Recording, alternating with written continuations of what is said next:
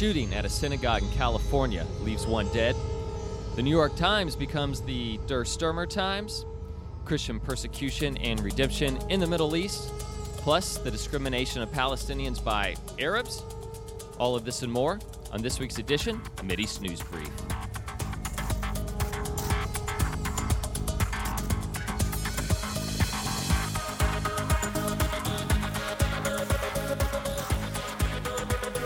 Oh, wow. That sounds better. Yes, last week sounded like I was doing the show out of my garage thanks to a technical oversight on my part. But we are sounding a bit more professional this week. Thankfully. Thank you guys for joining us. I am Winston R. Holland. And, well, what can I say?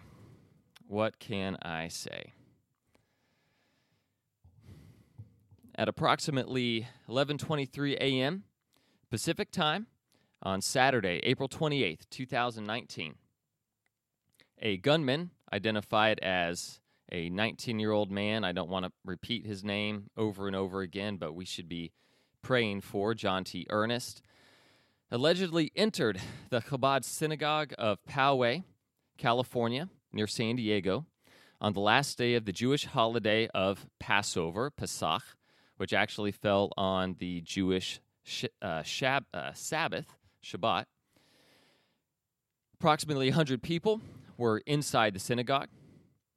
The gunmen opened fire in the building's foyer with an AR-15 style rifle, wounding Rabbi Israel Goldstein, the founding rabbi of the congregation, and killing 60-year-old Lori Gilbert Kay, who jumped in front of the rabbi to protect him.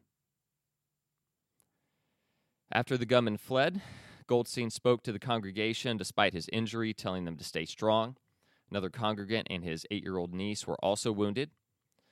All injured are expected to recover, although Goldstein lost his right index finger despite 4 hours of surgery. My understanding is that one finger was saved and the other was not. The shooter's gun jammed during the shooting, preventing additional casualties. 2 members of the congregation ran towards him.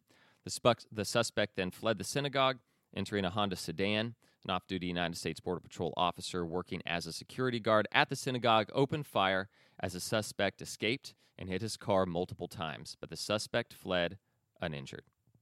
Shortly thereafter, Ernest phoned and reported the shooting.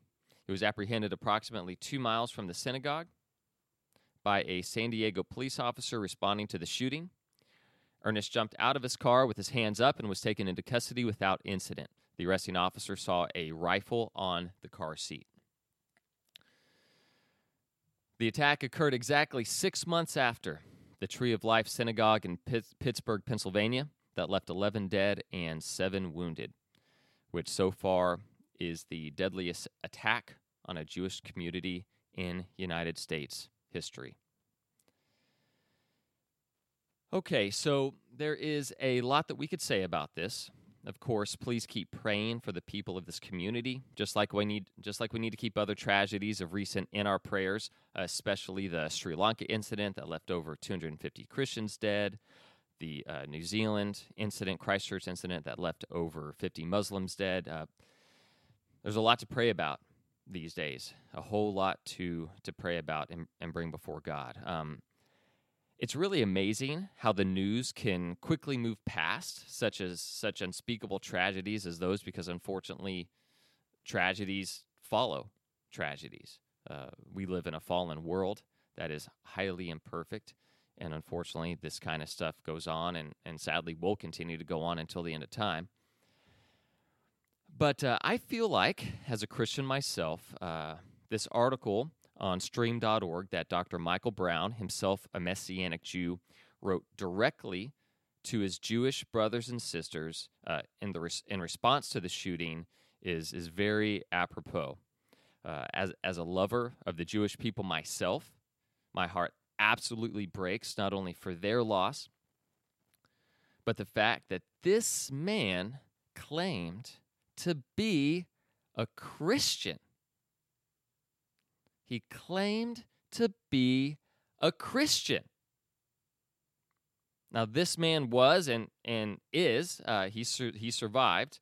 Amazingly, he wasn't gunned down at some point. This man he's demented beyond belief. He is deceived beyond all reason and understanding, especially if you look at this guy's manifesto that I'm not going to be really reading on here. That's been done plenty of other places. But if you look at this guy's manifesto, it's truly mind-boggling the types of unbelievable generalizations about the Jews that he makes, and even trying to bring in Scripture to justify his positions. It's mind-boggling.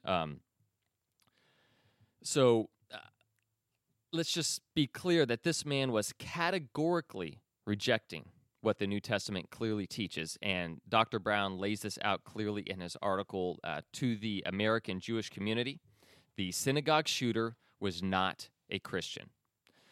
But before I get to that, I want to cover a few more of the events of the shooting because I think they highlight something I seem to be repeating every week because there seems to be a movement against it, especially in the Twitter sphere and by the far left and so forth, that, what are you doing messing with thoughts and prayers? Your prayers don't keep people in the pew safe or whatever.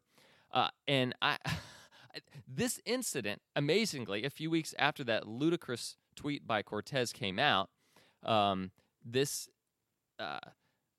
story illustrates how that is not the case, because this could have been a massacre. Obviously, one person was massacred, one person was killed, but many, many, many more could have been, except for what happened, as I briefly mentioned in the intro. So, yes, God is interacting, and that's my thesis, is that God is interacting in human history, even though he allows certain evils to happen. Why? Why does God allow evil and suffering? It's a huge topic, right? That not one that we're going to flesh out on this broadcast, although I'd actually rather really enjoy doing that. But just quickly, God knows the end from the beginning. We don't. God knows all things. We don't. He knows how all things fit together. We don't. And he has an ultimate plan far beyond our comprehension. We have no idea one evil incident that is allowed to happen, what good can come from that in 1 month, in 1 day, in 1 year, in 5 years, in 10 years, 100, 200, 500 years. We don't have that knowledge, but the God who exists outside of time, the God of Abraham, Isaac, and Jacob, the Father, Son, and Holy Spirit, he does. He does know that. And so we can trust him in times of difficulty and in times of tragedy. And we can embrace him and we can run to him for comfort, for healing, for peace. Or we can do the thing that makes absolutely no sense at all, is to reject him because we say things like, how can a good God allow certain evil and suffering to exist? To which my response is, what do you mean by good? Where are you getting this transcendent, objective, universal good by which you judge God by in the first place? Because without God and without the goodness that flows from his nature into us and into our consciences and into our being, there literally is no standard of good and evil. Otherwise, it's personal, it's societally subjective, and you can't say one society is worse than another. You can't say that the Nazis are any worse than any other nation state, because in that society, anti-Semitism, and actually we're going to see this in a little bit about Hitler's rise to power, actually, and how the New York Times back even in like the 30s got it way, way, way, way wrong. But in the Nazi society, anti-Semitism and eventually the murder of Jews on a mass scale became something that was culturally acceptable. So the only actual objective standard that can exist of good and evil has to be from God. So when you say a good God would not allow evil, you're really putting the cart before the horse, because without God, there is no true standard of good and evil. It's just a personal preference. So I want to read a little bit more of the events of what happened at the synagogue. At the synagogue shooting. This is from the Times of Israel. Poway Chabad rabbi had asked Border Patrol agent to pray armed just in case. Jonathan Morales, an armed off-duty U.S. Customs and Border Patrol agent who recently discovered his Jewish roots, was among the worshipers at Chabad of Poway on Saturday when John Ernest entered the synagogue near San Diego during Passover services and began shooting. Quote, Morales recently discovered his Jewish roots. He would travel 3.5 hours from the California town of El Centro to pray with us at our shul. He felt this was his house of worship, and many times I said, Jonathan, you work for the Border Patrol. Please arm yourself when you are here. We never know when we will need it. U.S. President Donald Trump spoke with Goldstein on Sunday and took to Twitter to praise the rabbi and Morales, writing, He may have been off duty, but his talents for law enforcement weren't. Sincerest thank you to our great Border Patrol agent who stopped the shooter at the synagogue in Poway, California. He may have been off duty, but his talents for law enforcement weren't. Now here's where, yes, prayer can keep people safe in the pews. In a moment that Goldstein referred to as miraculous, Ernest's gun jammed, and congregant Oscar Stewart, a 51-year-old Army veteran, and Morales attempted to subdue the gunman. Morales was also able to open fire and give pursuit. After Ernest fled the building, Morales followed in his own vehicle and shot and hit Ernest's car. Ernest soon turned himself in to law enforcement. On Sunday, Goldstein, his 2 hands in fresh blue bandages, gave a detailed recounting of Saturday's harrowing shooting. Quote, I was preparing my sermon. I walked out of the sanctuary and into the lobby, and I saw my dear friend Lori Kay. I walked into the banquet hall to wash my hands, walked 2 or 3 footsteps, and I heard a loud bang. That bang was the sound of the first shots fired by Ernest, a college student who entered the Chabad house undetected amid a flow of mourners who were gathering for Yizkor, the traditional memorial service held on the final day of Passover. I turned around and saw something indescribable, Goldstein continued. Here was a young man standing with a rifle pointing right at me. He had sunglasses on. I couldn't see his eyes. I couldn't see his soul. The rabbi said that when he saw the shooter, he initially froze, then raised his hands to cover his face. 2 of his fingers were blown off. One was reattached by surgeons Saturday. Gilbert Kay, whom relatives and friends on Saturday described as a woman of unconditional love and generosity, was the only fatality of Ernest's mass shooting. So the first miracle was that the guy's gun jammed. But then there's a second miracle at work here. So it says here, in a remarkable series of events, the rabbi and a handful of congregants were able to save a group of children playing in the adjacent banquet hall, preventing a full-fledged massacre. I ran to gather the children, Goldstein says. My granddaughter, who was 4.5 years old, saw her grandpa with a bleeding hand. She saw me shouting, "Get out, get out!" She didn't deserve to see her grandfather like that. Aided by Peretz, an Israeli war veteran who was also at Chabad of Poway with his family Sunday, Goldstein was able to usher the children out of the banquet hall with the shooter in pursuit. But then, as we had mentioned before, Ernest's gun jammed. So they were able to get the children out of there. The gun jammed. Who knows?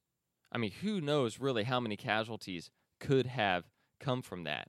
But the children and everybody but one in the synagogue was saved. And of course, the one that was lost was just people had only unbelievable things to say about her.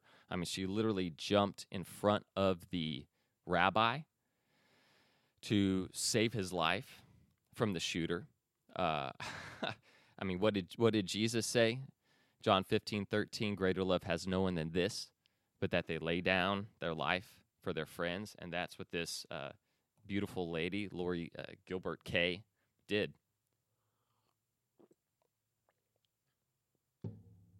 So please keep the Poway Synagogue in your prayers. Chabad of Poway Synagogue, I think, is the exact name. And so President Trump was actually the first person to talk to him, or one of the first, I guess, major leaders, whatever, to talk to him after the shooting. They called, had a good 10, 15-minute conversation. But then he invited the rabbi to come out to the White House for a Rose Garden ceremony and to say a few words. And they were really, really touching. And I have recently figured out how to finally get some audio into this podcast. And so let's go ahead and this is Rabbi Goldstein at the Rose Garden at the White House yesterday. Just 5 days ago, Saturday morning, I faced evil and the worst darkness of all time, right in our own house of worship, right at Chabad of Poway. I faced him, and I had to make a decision. Do I run and hide, or do I stand tall and fight and protect all those that are there? We cannot control what others do, but we can control how we react. My dear Rebbe, Rabbi Menachem Mendel Schneerson, taught me the way we react to darkness is with light. It was that moment that I made a decision. No matter what happens to me, I'm going to save as many people as possible. I should have been dead by now, based on the rule of statistics. I was in the line of fire, bullets flying all the way. My fingers got blown off, but I did not stop. The Rebbe taught me, as a Jew, you are a soldier of God. You need to stand tall and stand fast and do whatever it takes to change the world. My life has changed forever, but it changed so I could make change. And I could help others learn how to be strong, how to be mighty and tall. Many have asked me, Rabbi, where do we go from here? How do we prevent this? And my response is what my Rebbe told me when President Ronald Reagan was shot. The Rebbe said, we need to go back to the basics and introduce a moment of silence in all public schools so that... Amen. So that children from early childhood on could recognize that there's more good to the world, that they are valuable, that there is accountability, and every human being is created in God's image. If something good could come out of this terrible, terrible, horrific event, let us bring back a moment of silence to our public school system. I also want to thank the United States of America. I'd like to thank our dear Honorable Mr. President for being, as they say in Yiddish, a mensch par excellence.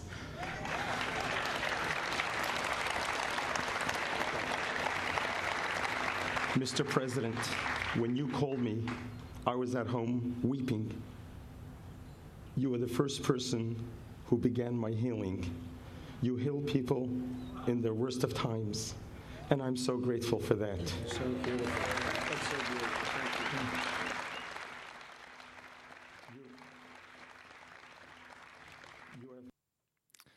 All right. Wow, that was quite a compliment. That you usually don't think of President Trump as the first person to begin somebody's healing, but apparently what he did for the rabbi was very touching, and of course it's great to see him at the synagogue or him at the White House, and be able to discuss these things. Certainly, there's a debate amongst Christians about prayer in schools. If you allow prayer in schools, and could you allow other religions to pray and all of that. I think ultimately that religion is always going to be taught in school, public, private, whatever. The question is which one. You can teach scientific materialism, the idea that we're all one big cosmic accident. All that exists in the universe is basically what we can look at, touch, smell, taste, or the increasingly recognized scientific idea that the universe had a beginning, and you can philosophically induce from that if the universe had a beginning, then something had to have started it. With the steady state theory and oscillating models and so forth of the past, you could say that the universe, that the universe was eternal, but scientifically we know that's not the case. So if it's not eternal, it had a beginning, and if it had a beginning, it had to have a beginner, and of course that beginner must have been eternal. But anyway, this is not that kind of podcast, so I'm going to continue on. Now to the article that I mentioned at the beginning. I think when someone makes the claim that I'm a Christian, I'm defending Christianity, of course, then he goes talk about, he's talking about we're losing our whiteness and all that or whatever. That's when, obviously that's Nutterville.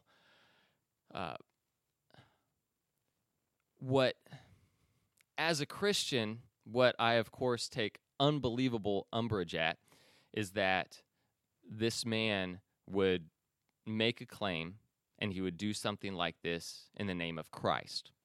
Now, we see terrorist acts in the name of Allah every day, and you can even find it codified in the Quran, in the Hadith, such as Surah 929, where it says to strive hard and fight against the unbelievers.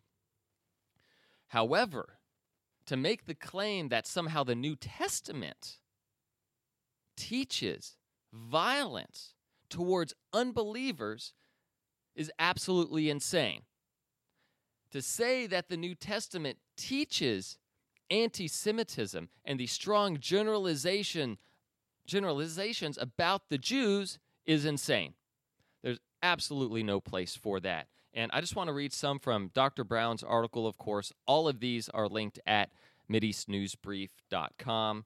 I also tweeted this article out on my Twitter account. You can follow me there at MideastBriefing.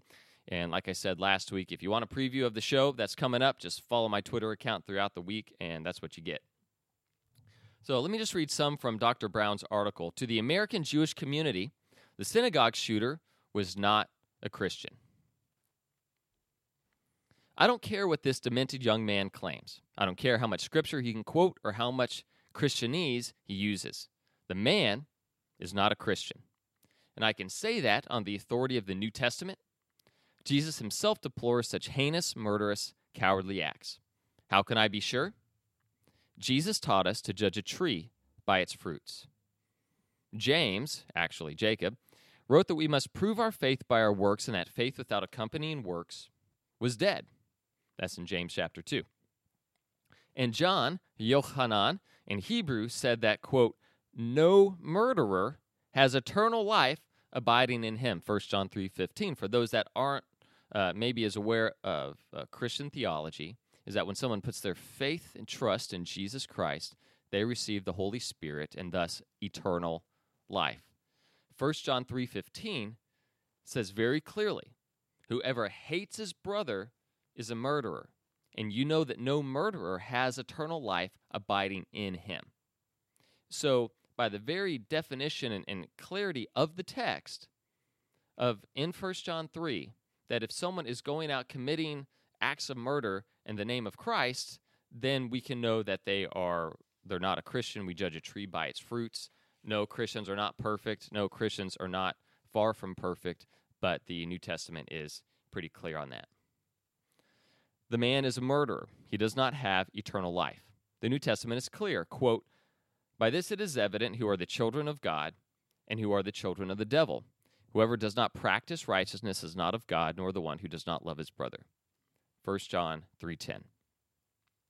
It is one thing to be a repentant murderer. It is one thing to commit a terrible crime, even to take another life, and to ask God forgiveness, turning to him in contrition and welcoming the legal penalty for your misdeeds. It is another thing to murder innocent people in Jesus' name. Such a person denies the very faith they possess. So it's a great article. I've got it linked, again, up at MideastNewsBrief.com, so make sure to check it out. But this man was in no way representing the teachings of the New Testament, and I would invite anybody to challenge me or Dr. Brown on that, because I've read the New Testament many times, and there's just absolutely no way that is in there. And in fact, it is taught quite the contrary. Jesus says to love your enemies and pray even for those who persecute you. Why? Because you're to be perfect, like your Father in heaven is perfect. In the same way, he sends the rain on the evil and the good, on the just and the unjust. He gives food and drink and good things and family and life and love, even to those who hate him. Atheists who go out on these campaigns and become millionaires and write books and have all the finest things in life, and their goal is to get people to reject the God who created them. Many times they have great health, good marriages, make a lot of money, enjoy life in certain ways. I don't think they're going to have any kind of ultimate fulfillment, because I think you have to have that in God. But that's just to say, look how God treats his enemies. And that's the way Jesus wants us to treat ours, with love and prayer. Even this John T. Ernest guy. How do we respond to this 19-year-old demented young man? We respond with prayer. It's like I was talking about on the podcast last week. There are certain politicians here at home and on the world stage that if I start thinking about them too much, my heart can go to a place it doesn't need to go to. I have to pray for them. I immediately have to pray for them. Otherwise, I'm just going to get so mad and so angry. But that doesn't help anything. What helps is prayer. As we saw in this incident with, oh my gosh, thank you, God, that the gun jammed and we didn't see a slaughter of 10, 20, 30 people. I mean, wow. I mean, really, I think it's a good idea just to take a moment and to thank God for that. I also want to make it clear, just like with the New Zealand shooter, we have to be very careful when something like this happens, and then we say, well, this is Trump's fault, or this is whoever's fault, or whatever. It's usually a bit more nuanced than that. And just like with the New Zealand guy, this guy was certainly no right-wing conservative. He definitely had some what would be considered more so leftist views. And with this guy in particular, in some ways, yeah, he's a white nationalist. He's a racist. He believes in white supremacy and the skin color purity of the European continent really bothers him. So all that is garbage. But the question was, and I think a lot of people jumped to the conclusion real quick, that this is Trump's fault, that this is a result of Trump's anti-Semitism, supposed anti-Semitism, that it's a response to his treatment of the Jewish community, his rhetoric, and all of this. But his manifesto would strongly indicate otherwise. And maybe you could actually say that this synagogue shooting was in part Trump's fault, but maybe not for the reason that we think. From the Washington Times, synagogue shooting, suspect despised Zionist, Jew-loving Trump.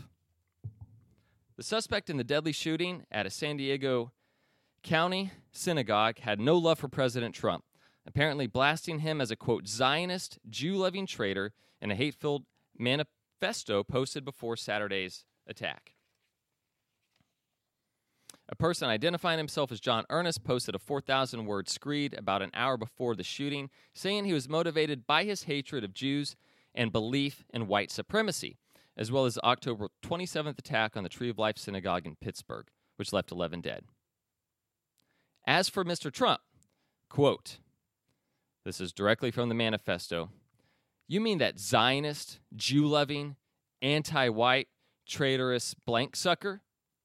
Don't make me laugh," he said in the manifesto, according to Heavy.com and other news outlets.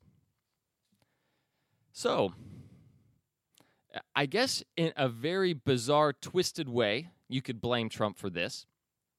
If the fact that he has not taken persecution of Jews upon himself, I guess this man felt like he had to take it into his own hands because our government wasn't doing enough about those, dirty Jews. And so I'm going to have to do it. I'm going to have to take care of it. So he calls Trump a Zionist, right? So that means he is in favor of a Jewish national home for a national home for the Jewish people, Jew-loving and anti-white. Now, why would he call Trump anti-white? Well, I think I have an idea. Because Trump is not what the media makes him out to be. This white supremacist, white nationalist type. He's not at all. In fact, before he ran for president, if you look at the history, he was actually loved by the black community and even received rewards for diversity. But suddenly, he's a white nationalist and he's anti-black because he takes a more hawkish view on immigration, which he is not against immigration. That's a complete red herring. He is for legal immigration and safe immigration and keeping out jihadis, keeping out human traffickers, keeping out drugs, and so forth. So he's not anti-immigrant. He's just anti-illegal immigrant because of the consequences that Americans face from people getting into our country that don't need to be here. And you could argue he's one of the most pro-black presidents. There's a very famous pastor who came out and said that President Trump would go down as the most pro-black president in our history. This was a famous black pastor, I think, Daryl Scott, I forget his name. Well, and then not long after that, Trump does the prison reform, right? Which even people on the left, even communists like Van Jones, were praising. So because Trump loved Jews, because Trump loves Israel. Oh, and by the way, he moved the embassy to Jerusalem. He he recognized Jerusalem as Israel's capital. He's recognizing Israeli sovereignty over the Golan Heights. I mean, you can't get more pro-Jewish than that. Plus, not to mention his daughter-in-law and son-in-law, who are both in his office half the day every day, are Orthodox Jews. Again, we have to be, not that Trump's perfect. I've never said he's perfect. He's a flawed human like we all are. There are things that I disagree with him on, but to call him a white supremacist, white nationalist, anti-Semite, and all of that, this is, I guess, he was right on a few things. Trump is Zionist and Jew-loving. I don't think Trump is anti-white, of course, but he's not a white supremacist. So you get this guy's thinking, how if he is not a white supremacist and doesn't believe in the purity of the fairer skin, then he's just against white people altogether. Really, really bizarre. So I wanted to clear the air on that. And again, all of this, please pray. Just continue to pray for the Poway Synagogue. Pray for that community. Pray that there's healing. Pray that Christ is glorified amongst that community and through this tragedy, because this is what God does. It is how he works. It is through tragedy that God does unbelievably amazing things. Even in Syria, even in an area that ISIS formerly controlled, a place of tyranny and oppression and death and terrorism, new life forms from that. So I actually look forward to getting to that in a little bit, because there is hope. There is good news. There is good news. Despite the bad news, there is good news.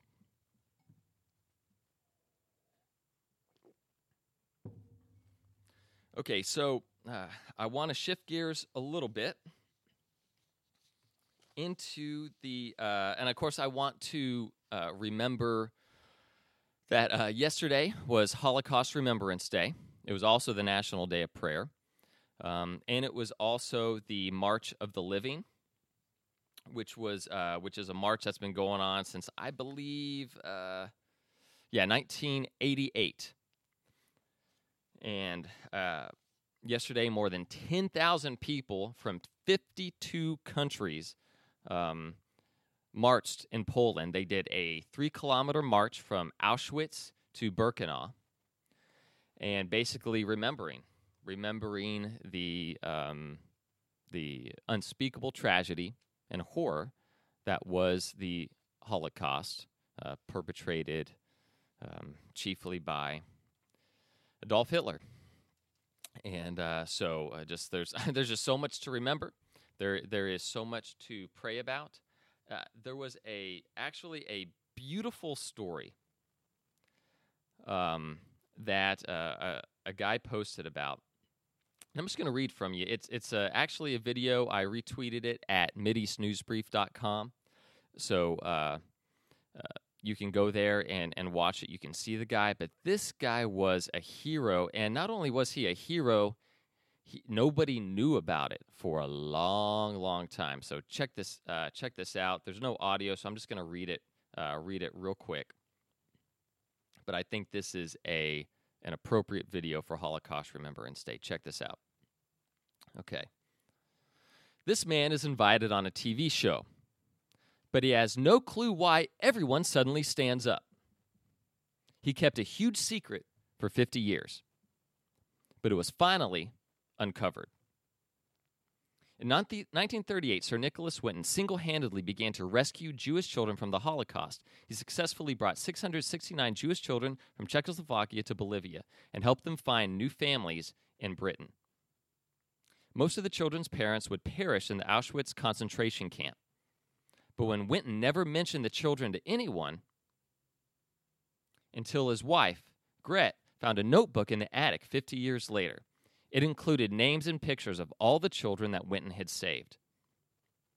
His wife gave the book to a journalist, and he was invited on a TV program. But doesn't know that every single person in the audience is a child he'd rescued. You can believe that. Now adults, they all came to thank him personally. Thank you, thank you, thank you. The video reads, Nicholas Winton died in 2015 at age 106. So, you can see the video, which speaks a lot more than the video image is just amazing to see this guy in a room with a ton of people, and they all suddenly stand up to thank him for something he had no idea that his wife even knew that he had done. He did this, and he kept it secret for 50 years. He would have kept it secret the rest of his life if his wife hadn't found it in the attic. Nobody would have ever known about that heroism and about how he did that. So for Holocaust Remembrance Day, I thought that was a really, really neat story to tell. Again, you just don't. So on Saturday, this past Saturday, 7 days ago or whatever, it's Friday, May 3rd, 2019 today, I'm kind of reeling from the synagogue shooting, and then on the day of this synagogue shooting, if you can believe it, the New York Times, in their international edition, publishes this horrific cartoon containing just anti-Semitic tropes that have just been used throughout the years. And the Committee for Accuracy in Middle East Reporting in America documented this really well. So I'm just going to kind of go through this, describe the cartoon a little bit and some of the issues with it. But the idea that something like this could appear in a United States-based newspaper is truly alarming. A dog with a Jewish star around its neck in the face of a Jewish leader leading a blind yarmulke-wearing U.S. president would be standard fare for the notorious Nazi newspaper Der Sturmer and for its modern descendants. If you're not familiar with Der Sturmer, it was a German paper that was in print from 1923 to 1945, and it was basically kind of like, in some ways, kind of like today's National Enquirer, Daily Star, something like that, kind of tabloid, sensationalist type newspaper. But one thing that set it apart, and one reason why Hitler himself really liked it, was that Der Sturmer was very anti-Semitic and was known specifically for its anti-Semitic cartoons and its caricature of the Jews. Unfortunately, the New York Times must now be counted among those descendants, the modern descendants of Der Sturmer. Just days after the Times published an op-ed falsely claiming Jesus was a Palestinian, the New York Times International Edition placed this cartoon on their op-ed page depicting Israeli Prime Minister Netanyahu as a dog leading a blind U.S. President Donald Trump. And it contains kind of some, I'm looking at the cartoon right now, and it contains kind of some standard fare tropes. You've got the Jew with the extra large nose. You got the Jew as a dog. And of course, just to really sweeten the deal, you've got a Star of David around its neck. But then, if that's not bad enough, again, what is the trope? What is the standard trope?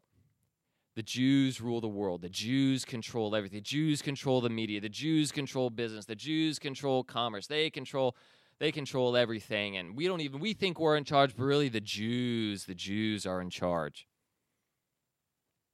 What is this cartoon depicting? Why is Trump have on a blind man's pair of glasses?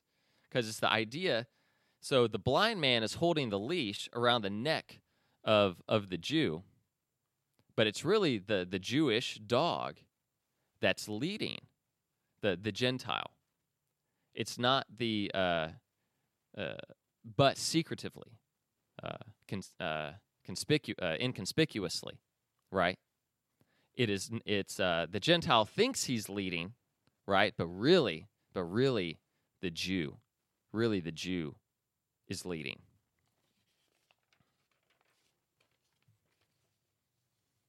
The cartoonist is by the award-winning, aren't they all, Portuguese cartoonist Antonio Antunes Moreira, and was distributed by the New York Times Service and Syndicate. After a wave of criticism, which began from the left-wing Jewish worker, the Times removed the image and tweeted this statement. And I'm not going to read it all, but what was interesting about their initial response was that it was provided by the New York Times News Service and Syndicate, which has since deleted it. And Gilead N.E., I'm not sure how to say his last name, but he shared a tweet from someone. He's the senior editor at Camera, the Committee for Accuracy in Middle East Reporting in America. And this was what's interesting. He says, what's striking about this New York Times editor's note concerning a disgustingly anti-Semitic, almost Der Sturmer class cartoon that ran on April 25th is how it implicitly passes the buck to the New York Times News Service and Syndicate. Most cartoons originate from syndicates. So it's almost this idea, we put it off on the, it's a syndicate or whatever. Well, I mean, that's where cartoons come from anyway. They come from syndication services. But he also and then he tweets out, basically, the process by which something typically gets approved in the media.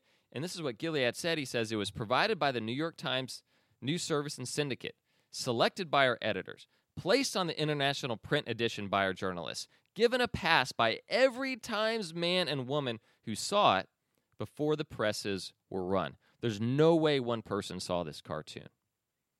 Multiple people had to have seen it for it to get to the press in the first place.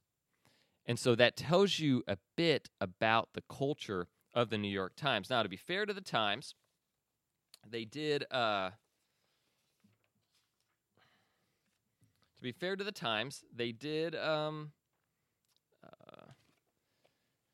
give an updated apology,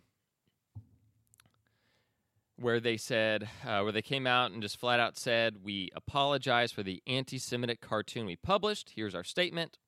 And then they went on to give their statement, where it was a more direct apology for the cartoon.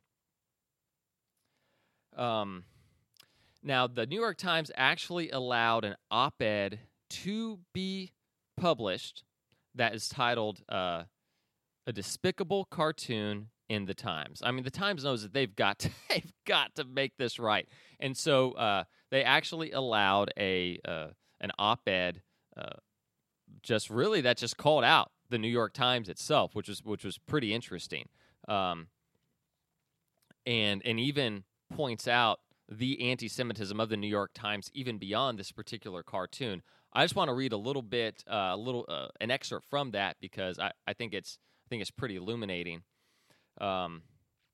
So it reads, this op-ed in the Times: "How have even the most blatant expressions of anti-Semitism become almost undetectable to editors who think it's part of their job to stand up to bigotry?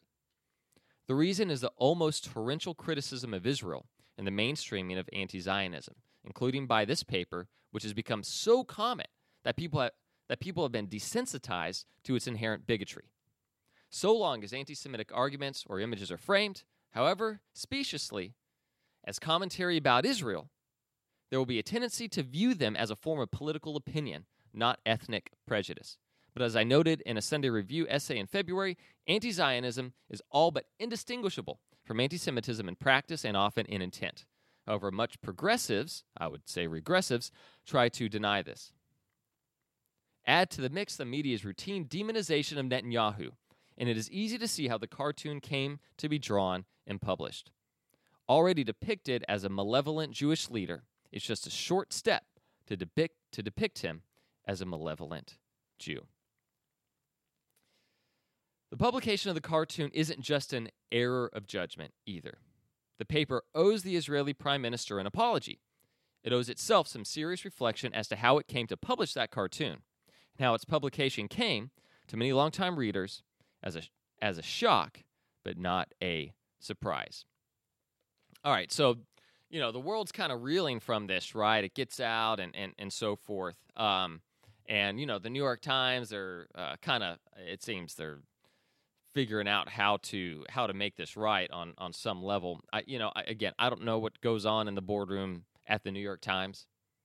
Are they all sitting around and kind of planning out ways they can make their next anti-Semitic move? Probably not.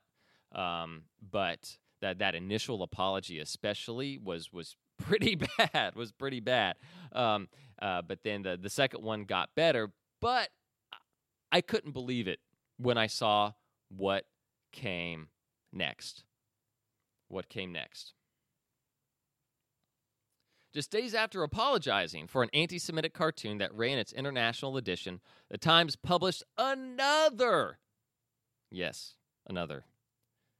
offensive cartoon in its international paper, this one depicting Israeli Prime Minister Netanyahu as a sunglasses-wearing Moses carrying a tablet and taking a selfie, which a Times spokesperson tepidly defended as not as bad as the first cartoon. So it's a picture of Netanyahu in a robe. It looks like his eyes are blacked out, and he's holding what looks like either a Ten Commandment like a Ten Commandment tablet with a Star of David on it, taking a selfie with a phone. I would probably agree this one isn't as bad as the other one, but man, when we've got the Holocaust really in our rearview mirror, in terms of history, 70 years ago, it really isn't that long ago. And you're really just making the sacred satirical. You got to be careful with this stuff, especially with the Jews, because it's this kind of stuff, this kind of propaganda. What does it do? It stokes hatred. And hatred stokes violence.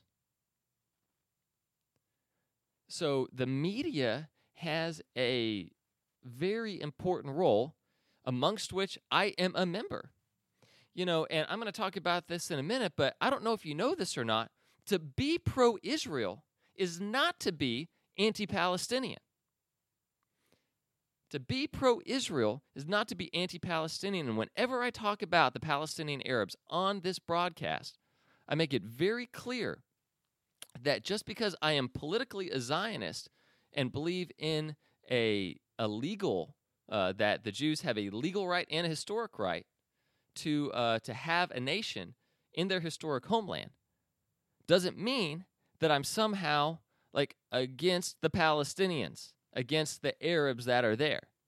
Like, I'm against a Palestinian state because I think that would be bad for Palestinians, not just Jews, not just the Christians. Why? Because, as I've mentioned many times on this broadcast, the Palestinian Authority is a terrorist entity. They give stipends to terrorists who kill Jews. They call them martyrs, call them heroes, name their schools, have events after these people who glorify violence. And they're going to try to do, like, Fatah in Judea and Samaria is going to try to do a unity government with Hamas, who even the United States and many other places recognize as a terrorist entity. No way, that would be terrible. That would be terrible for the Arabs in Israel. Okay, I'm getting a little ahead of myself. So we have to be careful the way that we present things, the way that we talk about people in the media, because that can stoke hatred and violence. That's why Jesus said in Matthew chapter 5, he said he basically equated hatred with murder.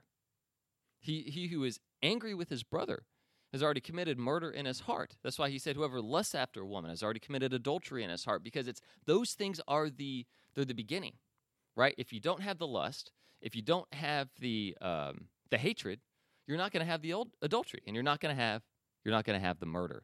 So we have to be very careful, and especially with the murder of 6 million Jews in our rearview mirror, especially with the 1947-48 Israeli War of Independence and the desire of the surrounding nations to wipe them out, the 1967 war with the desire of the Arab nations to wipe them out, the intifadas, the terrorism, and everything we already are dealing with. A newspaper that is supposedly tolerant and not bigoted doesn't need to encourage any more problems than the Jewish people already have. So I'm going to move on from there. There's a great piece, a couple more pieces I wanted to mention that you can get at mideastnewsbrief.com that I've linked to. The New York Times first article about Hitler's rise is absolutely stunning. And I know that sounds like clickbait, but this clickbait it's actually correct. It really is stunning when you look at it through the rear view lens of history. And this is from Vox. This is not a right-wing publication. And actually, at the very end of the article, it's after the article's over, it says, "Watch, Donald Trump's rise is a scary moment in America." So hardly a conservative publication. But I think they very honestly and correctly pointed out how the Times thought about Hitler. So I just want to say a few things from it. This is a quote from they quote this article from the Times in, I believe it was November 21st, 1922. Their very first article about Adolf Hitler. So this is what it says. He is credibly credited. Are you allowed to say that now? Credibly credited? Would you be credible if you said credibly credited in your article these days? I don't think so. Anyway, he is credibly credited with being actuated by lofty, unselfish patriotism. Oh, okay. He probably does not know himself just what he wants to accomplish. How would you even begin to know that? How any politician probably does not know himself what he wants to accomplish. It kind of reminds me of certain politicians, certain anti-Semitic politicians here in the U.S. that are like, oh, she doesn't know what she means by that. She doesn't know. The keynote on his propaganda in speaking and writing is violent anti-Semitism. His followers are nicknamed Haninken Kruzler. I'm sure I botched that. So violent are Hitler's fulminations against the Jews that a number of prominent Jewish citizens are reported to have sought safe asylums in the Bavarian highlands. This is 1922. This is about 17, 18 years before World War II.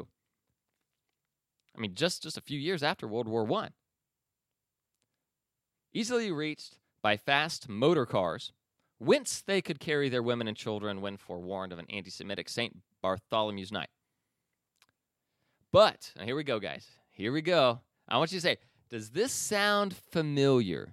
When you think about the U.S. media, does this sound familiar? But several reliable, well-informed sources confirmed. Oh, man, confirmed the idea that it's so absurd. It's not funny. It's not funny, but it's so absurd.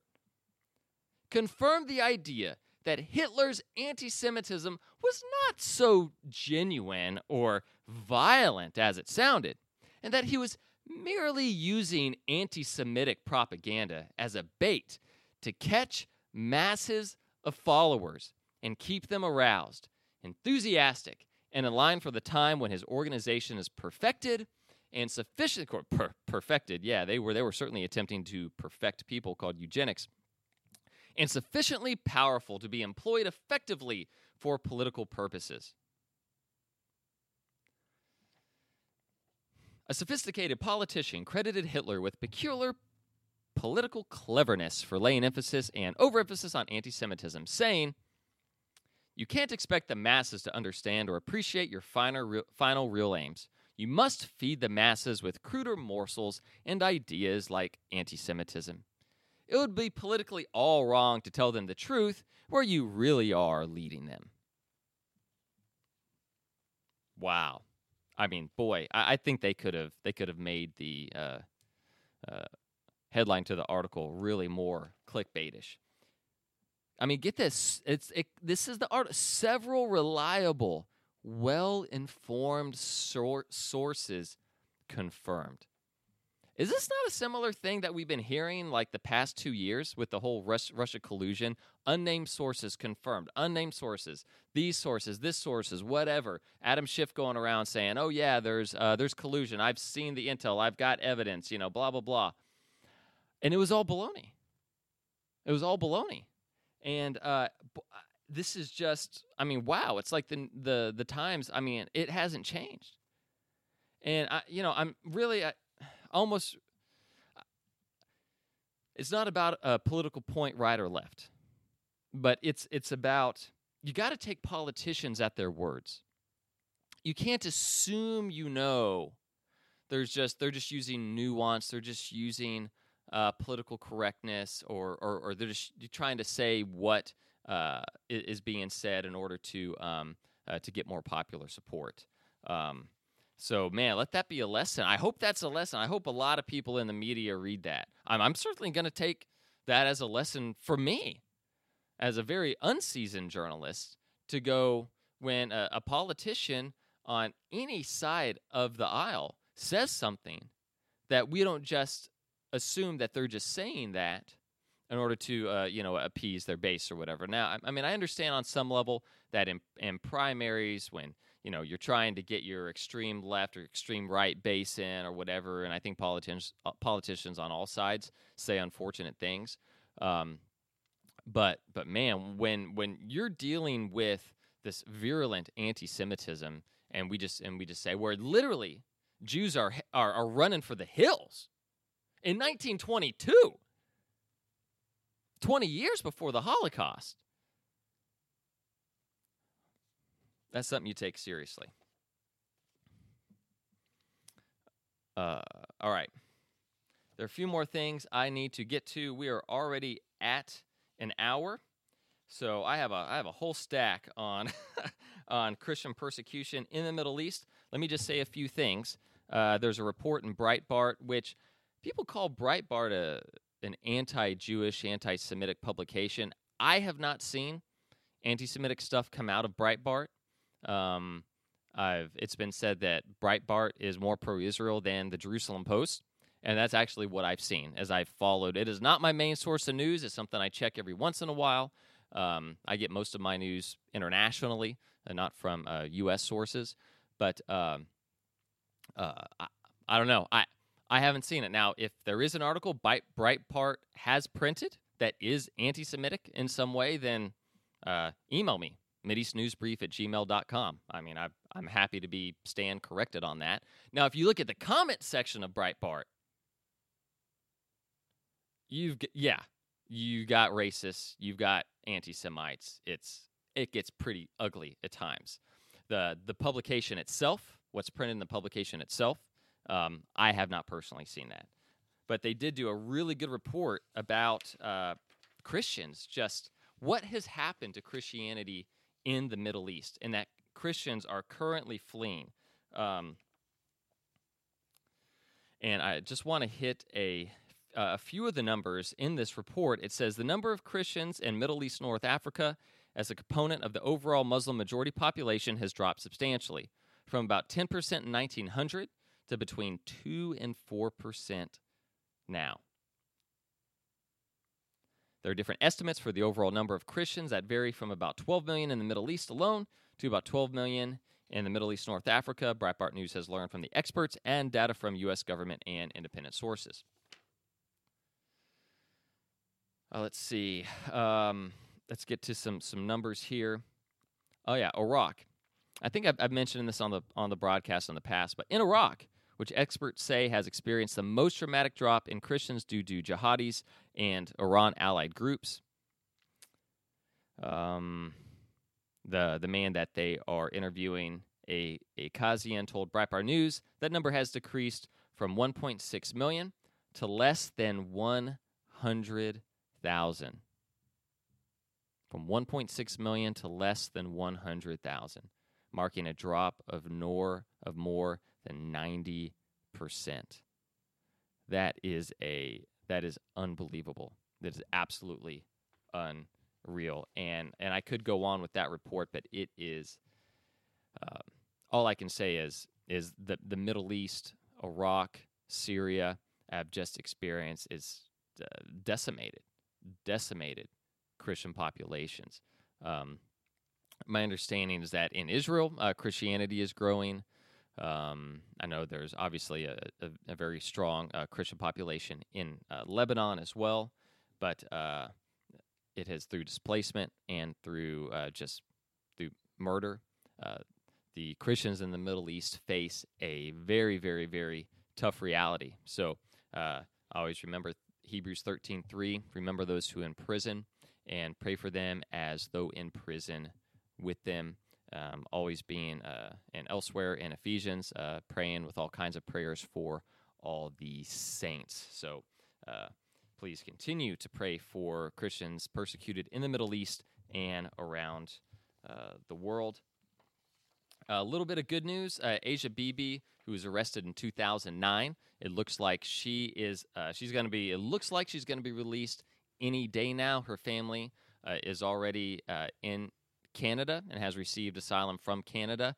Asia Bibi was on death row and had been since 2009, basically for a dispute at a water well. She went and these Muslim ladies in Pakistan told her to go draw some water from the well for them. She did. On the way back, she took a little sip of it, and these ladies got in an argument with her because she is a kafir. She's impure. She's unpure, and she cannot. They cannot drink. They cannot drink after her. And Asia Bibi's response was this.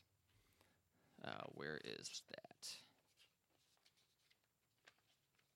Oh, here we go. Here we go. Her response: Jesus Christ died for my sins. What did the Prophet Muhammad do for you? And not long after that, she was arrested and put on trial, charged with blasphemy. And of course, in Islam, the consequence for blasphemy is death. And she had literally been on death row. And just last month, I believe it was last month, she was going to be killed. And the Pakistani Supreme Court, believe it or not, basically came out and said, the prosecution's evidence was, quote, was nothing short of concoction incarnate. Here is these. If you could get this Muslim Supreme Court telling the Muslim prosecutor that these Muslim ladies, the prosecutor in this case, their case against this Christian lady was concoction incarnate. I'm telling you, God is a worker of miracles. God is a worker of miracles. And I know she was supposed to be, she's apparently free to go. And now it's just a matter of her being able to get there. So I've been following her for a few years since I learned about her. I know the American Center for Law and Justice has been working on her behalf quite a bit. That's another podcast I really like. They hit Middle East news, especially they spend a lot of time on Israel on certain broadcasts. So, but don't stop listening to this podcast because you start listening to that one. All right. So, and I'm going to end off with a quick summary. Actually, I'm sorry. Almost done. Two things. One article from CBN News, April 18th, 2019. We're talking good news. We're talking good news out of the midst of incredible tragedy. Check this out. Years after the Islamic State laid siege to the Syrian town of Kobani, some of its Muslim residents are leaving behind Islam and turning to Christianity. In 2015, Kobani was the epicenter in the battle against ISIS. It was also here that U.S.-led forces beat back ISIS terrorists and liberated the city before finally ending the group's hold over Iraq and Syria last month. Many of the new converts to Christ say the violence ISIS brought to their region left them disillusioned with Islam. We were talking about essentially the butterfly effect before. How when God allows evil to happen. Oh, and by the way, if God was going to eradicate all evil, you and I would be eradicated as well. Who among us can say that we're not without sin? And honestly, if you look in Scripture, God even places pride above. It seems like He puts pride in juxtaposition to all other sins, as if it's almost a class in itself. So I know with the 7 deadly sins, it's listed first and so forth. That's a whole kind of Bible study. But look, if a good God would eradicate all evil, then that would be the end of all of us. But what is He doing? He's given us time to repent, and He allows certain atrocities to happen because He knows the good that will come from it on the other end. Now, sometimes we don't see it, but sometimes we do. Sometimes we do. I have even heard a Christian say, or I was reading about a Christian that said, I thank God for ISIS because it was through that they came to know about Jesus Christ. Now, I you know, I can't go there, right? I've never thanked God for ISIS. I probably never will. But from this man's perspective, it was because ISIS came through that he came to know the love of Jesus Christ. I mean, what am I going to say to him? Oh, no, you shouldn't thank God for ISIS, you know? I mean, he came to know the one true God. So I'm not there. Again, I don't thank God for ISIS, but I do thank God. I do thank God for the good that we are seeing that has come in this situation and in other situations from the tragedy. While many Muslims became agnostic or atheist, others turned to Jesus and opened up Kobani's first church in decades called Church of the Brethren. It is the only evangelical church in Kobani. Faraz said approximately 80 to 100 people in Kobani now worship at the evangelical church.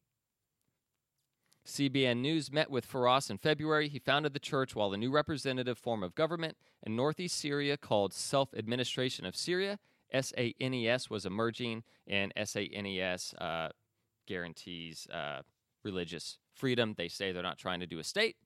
They're saying they're just trying to administer religious freedom, or, administer the area and help people with basic freedom. So we'll see what happens from that. I've talked about the Kurdish area and the Kurdish victory over the Islamic State in the past, and again, we'll see what things develop. So I'm gonna end off with this, with a quick summary of this.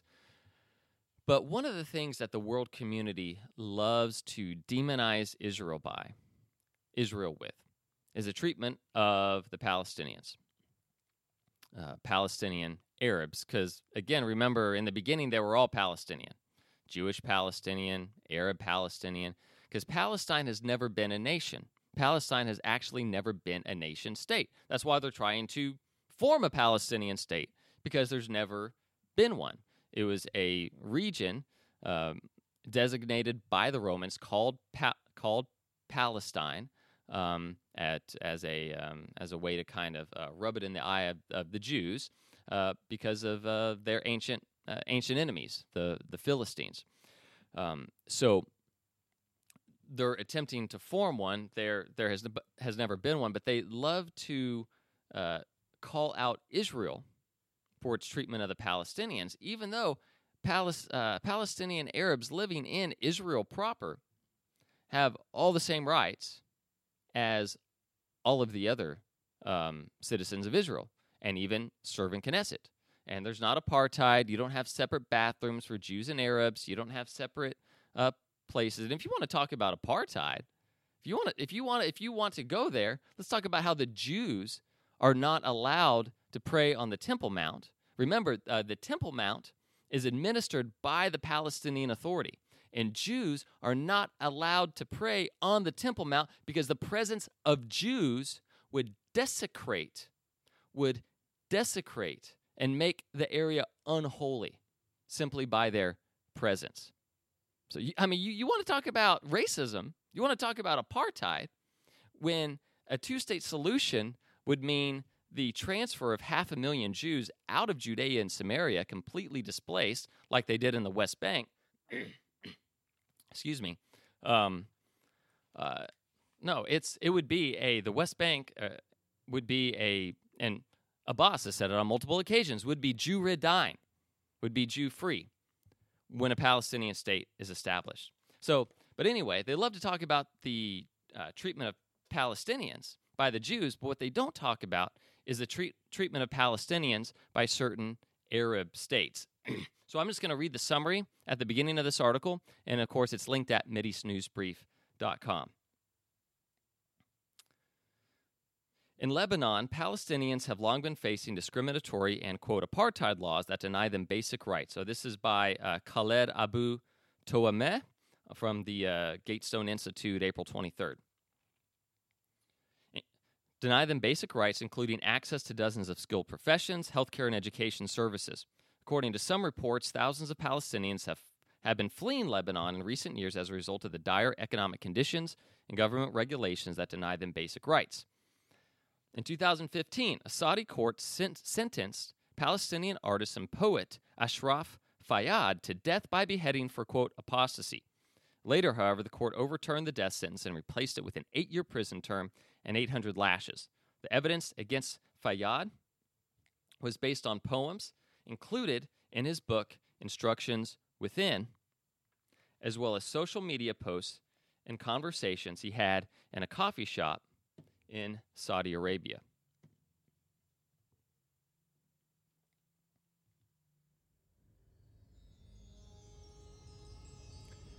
Palestinian leaders do not seem to care about the suffering of their people at the hands of the Arabs. Yet these same leaders are quick to condemn Israel on almost every occasion and available platform. Remember, there's a whole separate agenda item in the UN Security Council for Israeli human rights abuses. And then there's another agenda item for every other nation in the world. Talk about apartheid. Talk about racism. This is your United Nations, ladies and gentlemen. Palestinian leaders in the West Bank and Gaza Strip are so busy fighting each other and Israel that they seem to have forgotten about the Palestinians in Arab countries being killed, wounded, and arrested every day. To be pro-Israel, to believe that the Jewish people not only have a right to, but desperately need a state in their historic homeland, is not to be anti-anybody else. And in fact, that's why I believe ultimately the only thing that is going to work is a one-state solution for the area that incorporates all people and gives everybody equal rights and so forth. There's got to be a way to do it, because a two-state solution is merely going to give Israel's enemies a launching pad for greater and future attacks. So we'll, of course, see what happens there. All right, well, thank you guys so much for joining us on this week's edition of Mideast News Brief. Make sure to subscribe to the podcast on your favorite podcasting platform. Follow me on Twitter at Mideast Briefing. And, of course, all of the articles referenced in this broadcast and more will be online at MideastNewsBrief.com in the show notes. Thank you guys again so much for joining us, and we'll see you right here again next week.